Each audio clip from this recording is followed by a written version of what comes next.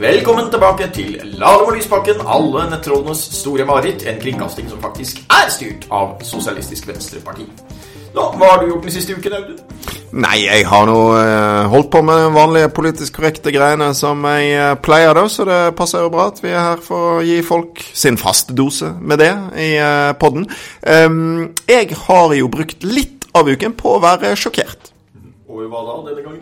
Nei, denne gangen dette er det ordentlig grunn til å være sjokkert over, altså. Fordi at det kom en rapport i går som er en bombe, vil jeg si, i debatten om ulikhet og forskjeller i makt og rikdom i Norge.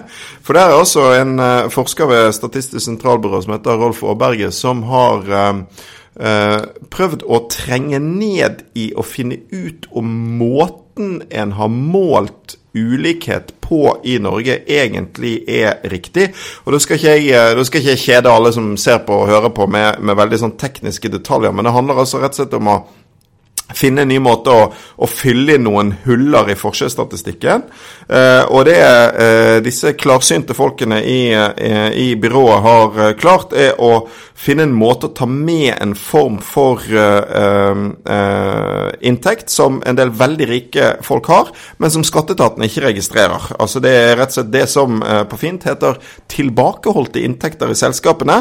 Altså rett og slett penger som står i et selskap i stedet for å stå på en bankkonto. Og det er ikke sånn at liksom, du kan ta ut de pengene i en minibank og gå og kjøpe pølser for de, men det er med litt styr faktisk penger som du kontrollerer, kan kjøpe en yacht for eller noe sånt, penger som noen av de rikeste menneskene i Norge disponerer. Og når du tar det med i betraktningen, så viser det seg altså at de rikeste folkene i Norge er veldig mye rikere enn man har trodd, og at forskjellene er veldig mye større enn man har trodd, og at skattesystemet i Norge rett og slett er da enda mer rigget for de rike enn selv sånne som jeg har drevet og påstått. Var det vi som hadde bestilt den undersøkelsen? Nei, det var ikke det. Overhodet ikke. Den var vel til og med SSB som i den? Dette er objektiv forskning, men det er ekstremt interessant, sant? Fordi at det har jo, vi er så flinke til å snakke i Norge om hvor små forskjeller det er og hvor fint det er. Og det er jo det fineste med landet vårt, mener jeg. Men greien er sånn, forskjellene er mye større enn mange tror, og den viktigste grunnen til at de har økt er at de rikeste drar ifra. Og så viser denne rapporten altså at konsentrasjonen av makt og rikdom på få hender er enda mye større enn man har trodd. Så bare ta et eksempel her. Sånn at den rikeste 0,01% av befolkningen, det er rundt 370 mennesker, 370 altså, de sitter altså på 6% av all inntekt i samfunnet vårt. 370 mennesker. Det er og den rikeste 1% i Norge mottar 19% av all inntekt. Og tidligere så antok man altså at det var 9%. Sånn at, jeg skal ikke liksom dra gjennom mer tall, men da ser man liksom størrelsen på det her. Det viser seg altså at det er en mye større konsentrasjon av rikdom, og dermed makt, i toppen av det norske samfunnet, enn det vi tidligere har hatt tall for. Jeg bekymrer meg for om Norge med ettervirkningen av koronakrisen og det kan komme til å gå fra et 5/6 samfunn til et 3/4 samfunn. Hvis du skjønner hva jeg mener. Altså, du har en superrik gruppe i toppen, og det har du vel i stort sett alle land.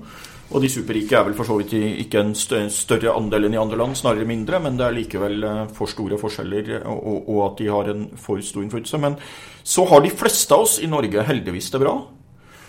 Og de aller fleste barn som vokser opp i Norge i dag er veldig privilegerte både i et historisk perspektiv og i et internasjonalt perspektiv i dag. Men så har du at da blir det desto tyngre for den gruppa som sakker etter. Det var jo 2/3-samfunnet man snakket om i Storbritannia på 80-tallet, ikke sant? Vi har ikke et 2/3-samfunn i Norge, men jeg har ofte tenkt at vi har et 5/6-samfunn, hvor 1/6 sakker etter i ulike aldersgrupper. Og så blir det veldig merkbart når du er i et samfunn hvor de fleste har det så bra, så blir det på mange måter enda vanskeligere, mer tabu og så videre å være fattig. Og så bekymrer jeg meg for om den gruppa kommer til å øke nå i etterkant av korona. Hva tenker du? Nei, det tror jeg for det første at det er en stor fare for. Økonomiske kriser har en tendens til å bite seg fast og gi en eksplosjon i sosiale ulikheter. Vi ser jo hvem som betaler den store prisen for den krisen her nå, og det er lavtlønte hotellarbeidere, andre som mister jobben eller havner i en mer presset situasjon, mens det jo fortsatt bygges mange formuer på toppen. Kapital sin liste over de rikeste i Norge kom i går, og der har jo for eksempel disse dagligvaremilliardærene blitt enda mye rikere i år. Men dette er jo en interessant diskusjon, Hans Olav, for jeg har en del sånne reservasjoner til den 2/3 eller 5/6 måten å tenke på, for jeg synes at den lett sier at du har ett problem, og det er fattigdommen, og så har alle andre det bra. Mens jeg tenker at det disse tallene sier oss noe om, det er at det er en gruppe helt på toppen som skiller seg veldig ut, og som får mer og mer, altså en større og større andel av kaken. Og det går faktisk utover de fleste av oss, fordi det betyr at de får så uforholdsmessig mye makt over samfunnsutviklingen.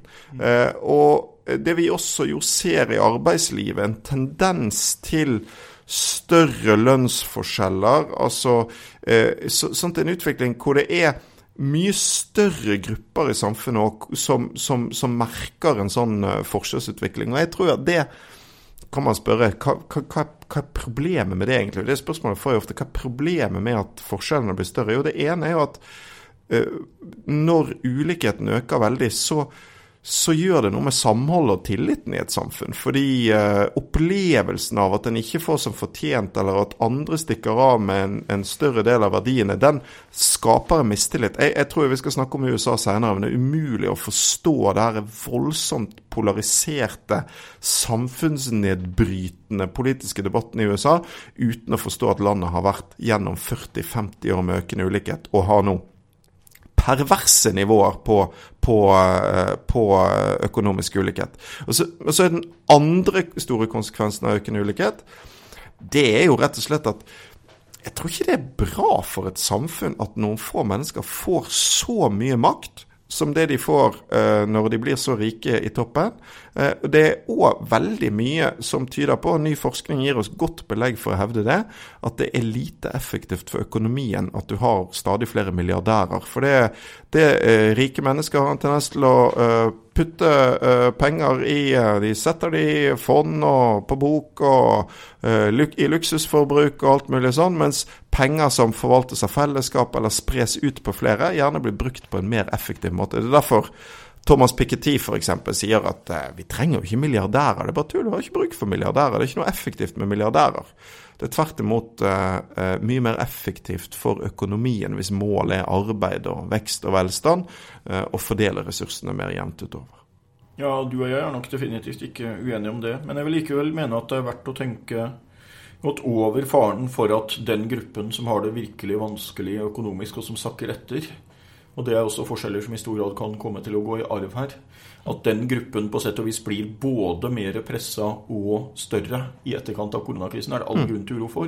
Og den utviklingen du da snakker om med denne lille gruppen, det er klart at det satt på spissen da, hvis alle i Norge hadde vært millionærer, så ville man på en måte være til å leve med at det var flere milliardærer enn det burde være på toppen. Men det er på ingen måte tilfellet, altså. Det er tvert imot alt for mange fattige, og ikke minst barnefattigdom her i Norge også. Ja, absolutt. Absolutt, det har du helt rett i, og det er klart at den mest brutale siden ved klassesamfunnet er jo for de som havner aller nederst, og de har det blitt alt for mange av i Norge. En del av de har jo vært med på å finansiere skatteletter til de rike de siste årene, gjennom mange kutt som rammer de fattigste familiene, de fattigste eldre, og så videre. Men det jeg bare synes er en viktig diskusjon er jo at en må se på forskjellsutviklingen som fattigdommen er det største problemet, men den ekstreme rikdommen er også et samfunnsproblem, tenker jeg. For det er jo ofte så, høyresiden vil ofte si sånn, ja, men problemet er ikke at noen blir rike, problemet er at noen blir fattige. Og så vil jeg si at det er faktisk litt viktig å påpeke at for det første er det en sammenheng her, og for det andre er ikke det riktig. Det er et problem hvis noen får dra fra og samle seg mer og mer og mer. Ja, da, og ikke minst med den makten man på den måten også kan få sammenlignet med folkevalgte organer og så videre. Så det er veldig mange sider av dette. Men en interessant rapport, jeg får lese mer av den etter hvert. Og så er det en gammel problemstilling som er verdt å tenke over. Det er hvordan måler du egentlig ulikhet? Det er ingen lett øvelse, altså i hvert fall ikke i et land som er så geografisk sammensatt og så langt som det Norge er. Så er det veldig mange situasjoner du kan få. Og veldig mange ulike sammenhenger av det. Jeg var i anførselstegn oppfattet som rik i det samfunnet jeg vokste opp i som barn i Nord-Norge på 80-tallet. Jeg hadde 2 foreldre i jobb, og det var jeg en av de svært få i klassen som hadde. Men det er klart at målt med nåtidens krav og forventninger, så ville jeg snarere vært fattig. Ikke sant? Så det er veldig mange ulike, både med geografien og med relativt kort endring i tid. Så det er mye verdt å tenke over her, og det virket i hvert fall som den rapporten hadde pekte på en del alternative tall og muligheter og måter å regne på, som gir ganske tankevekkende konklusjoner. Ja, for det den gjør blant annet er jo at hvis du legger denne måten å tenke på til grunn for hva slags inntekt det rikeste samfunnet har, så viser det jo at skattesystemet vårt, som jeg tror de fleste tror er progressivt, altså at jo mer penger du har, jo større andel betaler du skatt. I virkeligheten er det motsatt. Det er regressivt. Altså, det betyr rett og slett at jo rikere du er, jo lavere andel av det du tjener, betaler du. Og sånn kan vi jo ikke ha det. Så det gjør jo liksom at du kan faktisk se at når du tar innover disse tallene, så er skattesystemet vårt rigget for de på toppen, og de kommer bedre ut enn det vanlige folk gjør. Og det tror jeg blir en stor diskusjon fremover, og det spiller jo egentlig litt over i en annen ting som har preget denne uken, og det er de streikene som du nå ser blant lavtlønte. Jeg vet ikke hvor mye avhengig du er av buss i hverdagen. Nå har vel ikke bussjåførstreiken kommet til Gjøvik ennå, har han det? Nei, det har den vel så vidt jeg har oppfattet ikke. Men jeg kommer nok til å støtte den selv om den kommer dit. Og jeg lurer på om dette er begynnelsen på noe vi kommer til å se, altså at det kommer til å hardne til ikke nødvendigvis på grunn av koronaen, men i hvert fall i etterkant av koronaen, at vi kommer til å få flere konflikter innenfor arbeidslivet og sånt. Og det er jo verdt å tenke over. Er du blitt rammet i hverdagen av dette med bussen? Altså, jeg tar buss til kontoret her på Stortinget som regel. Altså ute på Holmlia så er jeg litt heldig å ha både buss og tog.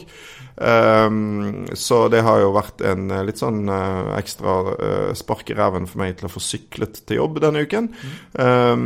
Men så for meg har jo ikke det vært noe problem. Og det er klart at det finnes en del folk, og sånn blir det alltid i media når det er streik, sånne folk som blir fremstilt som streikeoffre. Men det jeg har merket meg at denne gangen har avisene slitt med å finne folk som er rammet av streiken, som ikke, hvis du leser litt ned i artikkelen, sier at de egentlig har stor forståelse for streiken. Så jeg tror jo at den folkelige støtten er ganske stor, særlig når du ser de her tallene som viser bussjåførene har vært lønnstapere lenge, og så kommer da disse her sjefene i disse kollektivselskapene og sånn, og maner til moderasjon, og så viser det seg at de tjener 2 millioner selv. Det er jo, det ser ikke bra ut, vet du. En annen gruppe som streiker faktisk, som jeg var på streikemarkering på i forgårs, som har fått mye mindre oppmerksomhet, er jo vekterne. Så det har jeg lyst til å slå et slag for, fordi det er kanskje en yrkesgruppe som mange færre forholder seg til, men det er også en sånn lavtlønnsgruppe, og der de har noen veldig sympatiske ting de slåss for nå, blant annet at det skal tas mye bedre vare på lærlingene i det faget. Så det synes jeg er kult. Så jeg var nede på Youngstorget og sto sammen med streikende vektere her denne uken. Vekterlærling høres i det hele tatt ut som en litt sånn krevende oppgave. Det er et tøft og viktig yrke det, ikke minst i mange av byene og byområdene i Norge, så er jo dette ganske viktig. Nå kommer jeg på begrepet sykliststreik. Ja. Hvordan skulle det gått for seg egentlig? Ja, nei, vel, det. Ja, jo, men det er jo noe i det. Men det er jo en annen streik også da, i gang i dag mens vi spiller inn dette, og det er jo en ny runde klimastreik blant digital klimastreik, yes. Så det er jo også en ting som foregår nå. Jeg har vært på debatt hos de i dag, og det er jo Det må jeg jo si, det jo faktisk en bevegelse som ganske hardt rammet av korona. De holder det gående på imponerende vis, men det klart at disse her massemønstringene som var i gang verden rundt, som jeg føler i ferd med egentlig å forandre verden. Det en stor utfordring nå at de ikke kan samles på den måten som gjør at det blir synlig og tydelig, men de holder det gående likevel, så en ordentlig shoutout, som det heter på nynorsk, til ungdommene som fortsetter å holde mot oppe og ta i bruk streik for klima. Interessant å se hvordan organiseringsmåtene har endret seg med internett. Altså vi tenker på, ja, nå kan vi ta lite quizspørsmål her. Hvilket år tror du en presidentkandidat i USA for første gang hadde en internett-hjemmeside? Oi, det jo bare hvert 4. år å gjette på. Ja, så nei, det var sikkert litt før enn det ble vanlig her. Jeg mener at SV fikk en nettside mot slutten av 90-tallet en gang, så la meg si, men det var presidentvalget i USA i 92, må ha vært litt tidlig. 96, tipper jeg. Ja, men det faktisk riktig. Nei! Audun klarte et quizspørsmål og overlykkelig. Og det var han, hvis du husker Bob Dole, han 73 år gamle kandidat. Var det han som hadde nettside? Han var tidenes eldste kandidat så langt. Han var den første som liksom kom og sa at internett må vi satse på. Det var en slags forsøk på å bevise at han ikke var gammel til sinste. Så jeg tenkte det var Clinton da. Nei, det var ikke han. Han trengte det ikke. Han var så godt han, så han trengte det ikke. Det kom etter hvert en Clinton-side, men det var nærmest som et svar på at ok, Dole har gjort det, og vi får vel gjøre det vi også. Så var det visst noen studenter eller noe som egentlig startet den der Bill Clinton-siden.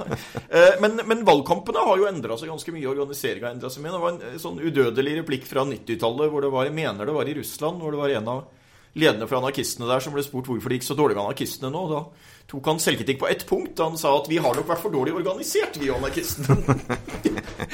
Og det klart at hvis anarkistene sliter med dårlig organisering, så illustrerer de jo tydelig hvor viktig organiseringen men jeg imponert over ikke minst en del unge, som du typisk snakker om her da, med klimaaksjoner og sånne ting, hvor mye man får til via nettet, og der tror jeg nok at koronaen faktisk kan bli en slags fornyer av demokratiet, at du må flytte en del ting over i å mobilisere digitalt i større grad enn du har gjort før. Og det kan ha noen negative virkninger også. Vi frykter vel alle at de liksom, møtene i tradisjonell forstand liksom skal forsvinne. Men det kommer noe i tillegg. Altså. Det blir spennende å se også utover i valgåret neste år. Hvordan den valgkampen neste år vil bli preget av den situasjonen vi har vært gjennom. Men det skal vi vel få rikelig anledning til å komme tilbake. Ja, det skal vi gjøre. Skal vi snakke om USA da? Ja, vi har det. Jeg prøvde liksom å pense oss dit. Jeg merket det. Vi har lovet at vi skal snakke om USA. Vi hver gang frem til presidentvalget. Det tross alt ikke helt uspennende det som skjer der borte. Og vi har vår egen USA-ekspert, Hans Olav Lahlum, med oss i studio. Så vi snakker om det denne gangen. Men denne gangen skal jeg begynne med et quizspørsmål til deg, siden du akkurat quizet meg. Hva heter Norges høyesterettsjustitiarius, Hans Olav? Det pinlig, for det burde jeg vite. Jeg må innrømme at jeg deltok jo, som folk kanskje vet, så har jeg nylig deltatt i en TV-quiz, den der alle mot alle-greia, som går på TV nå. Og da vi var i innspillingsperioden på den, da pugget jeg en del sånt. Altså jeg pugget sånn her, hvem det som det og det ombudet, og den og den, og da kunne jeg det, men jeg klarer nok ikke det på stående fot nå, og kanskje det bra at vi i Norge ser såpass lite til høyesterettsdommerne som vi gjør. Ja. Fordi det innebærer nok at de mindre politiserte og mindre omstridte enn i USA. Men vi kan drive litt folkeopplysning. Det begynner på T. T. Så Toril eller noe sånt? Ja! Men jeg tror det stopper der. Nei, Toril Marie Øye. Ja. Grunnen til at jeg spør om det jo bare at poenget selvfølgelig at det som skjedde i USA forrige uke var at Ruth Bader Ginsburg, som altså har vært medlem av Høyesterett siden 1993. Hun døde 87 år gammel, så de holder det gående i de stillingene lenge. Hun var jo regnet som en av de liberale dommerne, og dette har jo gått som en bombe inn i både presidentvalgkampen og den parallelle valgkampen som går til senatet, for det betyr jo rett og slett at nå har Donald Trump en mulighet til å utnevne en ny konservativ dommer til høyesterett, noe som blant annet vil gjøre at amerikanske kvinner sine abortrettigheter blir satt i fare, en rekke rekke andre sånne betente politiske saker i USA. Og da jo bare spørsmålet som jeg tenkte vi måtte diskutere litt, det hvordan har de endt opp med et så politisert juridisk system? Fordi poenget at det ikke så mange i Norge som kjenner navnet på dommerne i vår høyesterett, fordi du har ikke den samme typen politisering av høyesterett, og ikke en oppfatning derom. Om liksom hva slags antall konservative eller sosialistiske dommere du har i høyesterett, ikke sant? Mens i USA det jo som om dette var enda et folkevalgt organ, rett og slett. Ja, var jo tross alt feil. Det var en del norske medier som omtalte Ruth Bader Ginsburg som demokratisk høyesterettsdommer, så hun ble omtalt som. Og det hun jo da ikke. Altså, man har jo ikke den type partiskiller med en benk for hver i høyesterett, men man har mer og mindre liberale og mer og mindre konservative dommere. Og så handler det også mye i USA om dette her med synet på tolkning av grunnloven, hvor du har hatt en veldig konservativ fløy som har lagt til grunn at når du tolker grunnloven, så skal du bare se på hva de som lagde lovene og andre lover da. Så skal man bare vurdere hva var det lovgiverne tenkte da de innførte det. Ikke sant? Og ikke begynne med sånn hvordan bør det tilpasses i dag, hva i dag en relevant tolkning av det. Så det to ulike tradisjoner der også, altså, om det lovenes ånd eller rett og slett når var det intensjonen skal måles. Var det de som vedtok det i 1700 og et eller annet, ikke sant? Og de hadde neppe tenkt på internett, ikke sant? Og derfor så ikke det innenfor det ene med det andre. Så det mye, men du har jo helt rett selvfølgelig, det en veldig politisert juridisk system vi får, og det det tankevekkende, altså. I 1876 så ble presidentvalget i USA, folk vet alt for lite om presidentvalget i 1876, vet du, men det ble i realiteten avgjort av en stemme fra høyesterett. Det var 3 omstridte delstater, og så endte det med at en høyesteretts... Altså, det lang og komplisert historie, men man nedsatte en komité for å avgjøre 3 omstridte delstater, og der var det en stemme fra høyesterett som stemte helt etter partilinjene, som avgjorde presidentvalget, og presidentkandidaten som hadde færrest stemmer vant. Og så i 2000, etter liksom det der fortrengte man på en rar måte, og så 124 år senere så skjedde det jo på sett og vis igjen, med litt andre omstendigheter. Og for øvrig en av de samme delstatene, nemlig Florida, 124 år senere. Og så får du den der skumle situasjonen, synes jeg, at først så utnevnes, som du sier, i stor grad politisk dommerne, ikke sant? Det presidenten som foreslår, og kongressen som, eller senatet da, som så å si bekrefter eller avviser forslaget. Og så kan du havne i en situasjon senere, hvor disse samme dommerne skal sitte der og ta en stor avgjørelse som kan avgjøre et presidentvalg, ikke sant? Og det nå, Trump har jo nærmest gått ut og sagt at han nærmest direkte håper på det, altså at det kan bli en situasjon hvor høyesterett kan komme til å avgjøre det. Men Trump har et visst poeng her på den måten at hvis vi nå tenker oss at Trump taper valget nå da, som det meste tyder på, hva vil stå igjen etter Trump i historien? Hvor vil han ha satt varige spor? Og sånn det ser ut nå, så dette dødsfallet som da kom midt opp i valgkampen, styrker det som egentlig var et inntrykk fra før, nemlig at Trump kommer til å bli en president som setter spor etter seg i høyesterett. Han kommer nå etter alt å dømme, sånn det ser ut til å få utnevnt denne tredje dommeren han ønsker, og dermed fordrøyd høyesterett et godt stykke mot høyre eller i konservativ retning, om du vil. For det langt flere enn det som har vært vanlig for en president. Ja, det veldig sjelden du får utnevnt 3 på en 4-årsperiode. Og hvem som trekker seg, og litt sånn. Hun hadde nok tenkt å trekke seg, men hun hadde nok tenkt å prøve å holde ut til det kom en ny president på sett og vis. Og det også et betenkelig greie da, at du får en situasjon hvor veldig gamle mennesker liksom blir sittende i posisjonen i det lengste, kanskje lenger enn helsa tillater. Ja, fordi de ikke vil trekke seg under feil president. Ja, men du kan jo veldig godt forstå det da. Ja. Men det er jo her det kan bli ordentlig pikant da, fordi at setter Trump nå jo i en situasjon, for en sånn utnevning må jo da ha godkjennelse fra senatet, ikke sant? Ja. Og der det republikansk flertall, så setter at han nå greier å få en ny dommer på plass før nyttår og før maktskiftet skal skje, og sett at du så får en eller annen form for uro eller tvil eller krangel rundt valgresultatet, så kan det jo plutselig komme i den situasjonen at denne nye dommeren med på å avgjøre utfallet av årets valg, da. Det en konstitusjon. Du vil få en virkelig, hvis du ser for deg en situasjon hvor Trump får færrest stemmer og ser ut til å ha tapt med poststemmer og greier, og så ender det opp med en juridisk sak som går inn for Høyesterett med noe krangel om poststemmer i delstat X skal godkjennes og så videre. Altså en situasjon litt lignende den du hadde med Florida i 2000. Og så blir det avgjort av dette at Ginsburg døde, og at den nye høyesterettsdommeren, som da kommer inn som mye mer konservativ, stemmer i favør av Trumps tolkning. Så det jo selvfølgelig det en oppskrift på en katastrofesituasjon. I en situasjon hvor det mange velgere på begge sider som sier at det greit å bruke vold hvis den kandidaten de ikke ønsker vinner. Så det en i høyeste grad skummel situasjon. Det uttrykket å møte seg selv i døra synes jeg liksom får helt nye dimensjoner her, for hvis du husker tilbake til 2016, da var jo Obama president, og så var det ny utnevnelse av høyesterettsdommer fordi han gamle Scalia døde, som var en veldig konservativ dommer. Og da, selv om Scalia døde mye lenger før valget enn det Ginsburg gjorde nå, så satt jo republikanerne og sa nei, det prinsipielt feil. Hvis det et valgår, så bør man ikke utnevne dommeren før valget. Da bør man vente til over valget og se hvem som vinner valget. Og den gang var det jo flere av de som også liksom sa klart at selvfølgelig, hvis det skulle komme en lignende situasjon i 2020, så vil vi jo selvfølgelig si at man bør vente til etter valget. Og så kom den lignende situasjonen, og så slutter de helt rekken å si at selvfølgelig bør man utnevne før valget. Og for øvrig, den gangen så var det også mange republikanske sider som sa at det ble helt feil hvis man skulle utnevne før valget, og så erstatte en sånn konservativ bauta som Scalia hadde vært, med en dommer som sto for noe helt annet. Det ble jo dobbelt feil. Og nå vil man da erstatte et liberalt ikon med en eller annen konservativ dommer veldig kort tid før valget.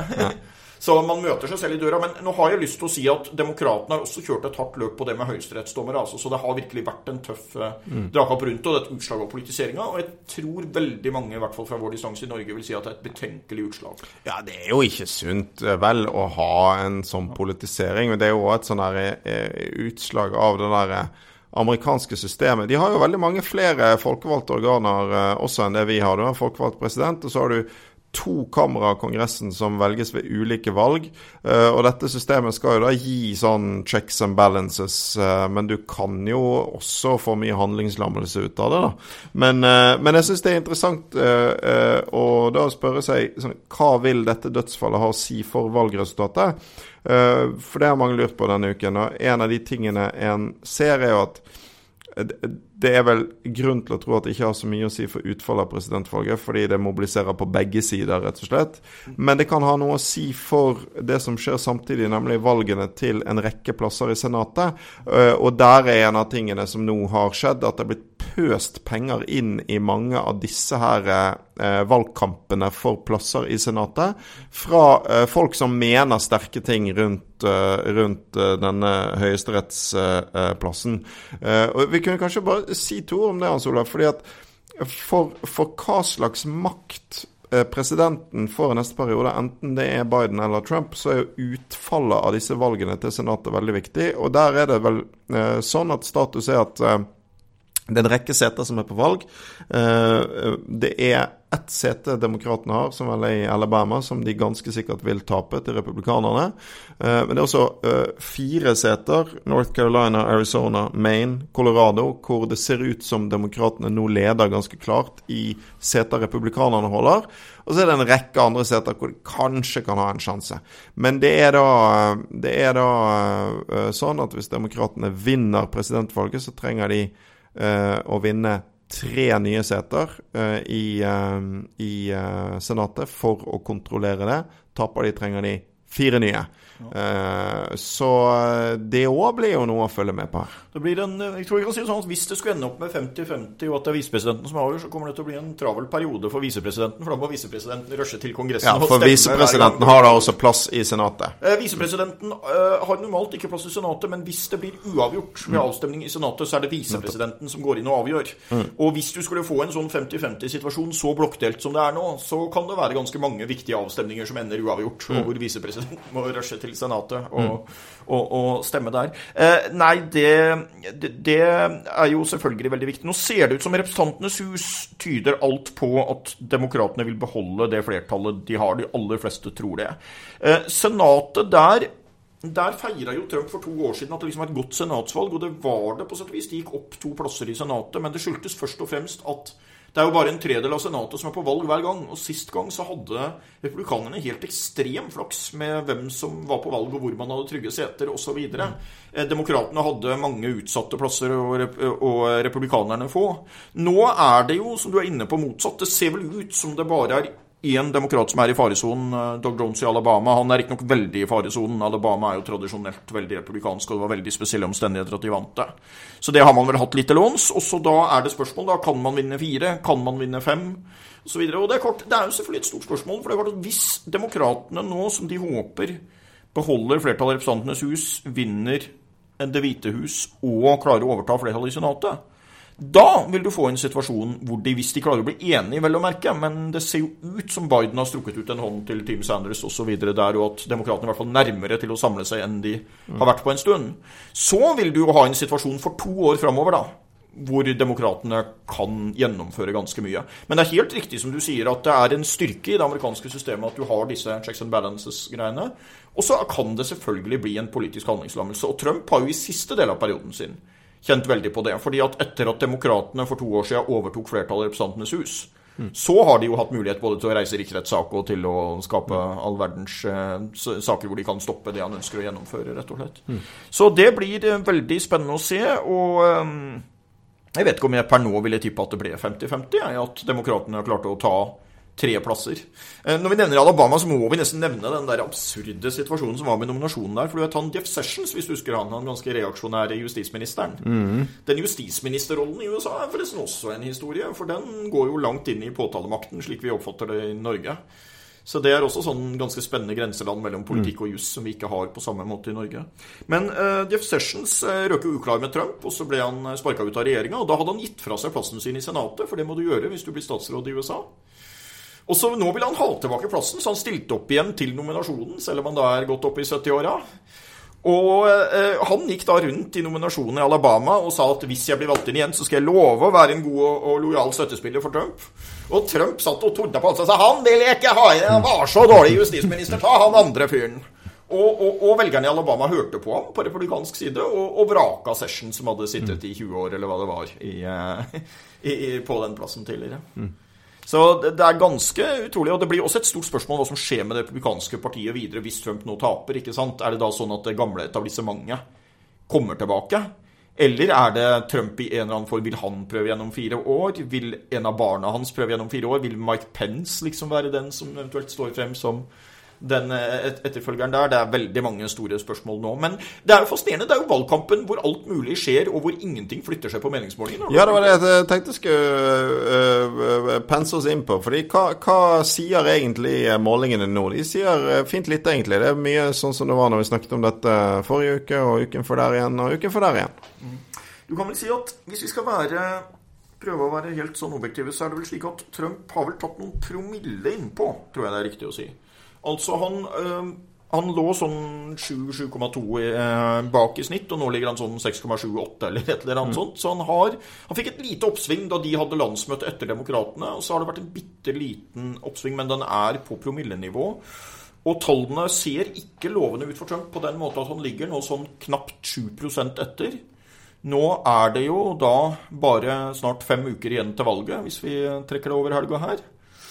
Og nå det noe sånt som 90% som sier at de har bestemt seg, og det klart at hvis du ligger opp mot 7% etter, og det en type 90% av velgerne som nå sier at de har bestemt seg, eller i området der, så du i hvert fall avhengig av å score ganske sterkt blant de som igjen, eller eventuelt, og det kan kanskje være Trumps lille håp her, du avhengig av at færre av de som sier de skal stemme på Biden og demokratene faktisk møter opp.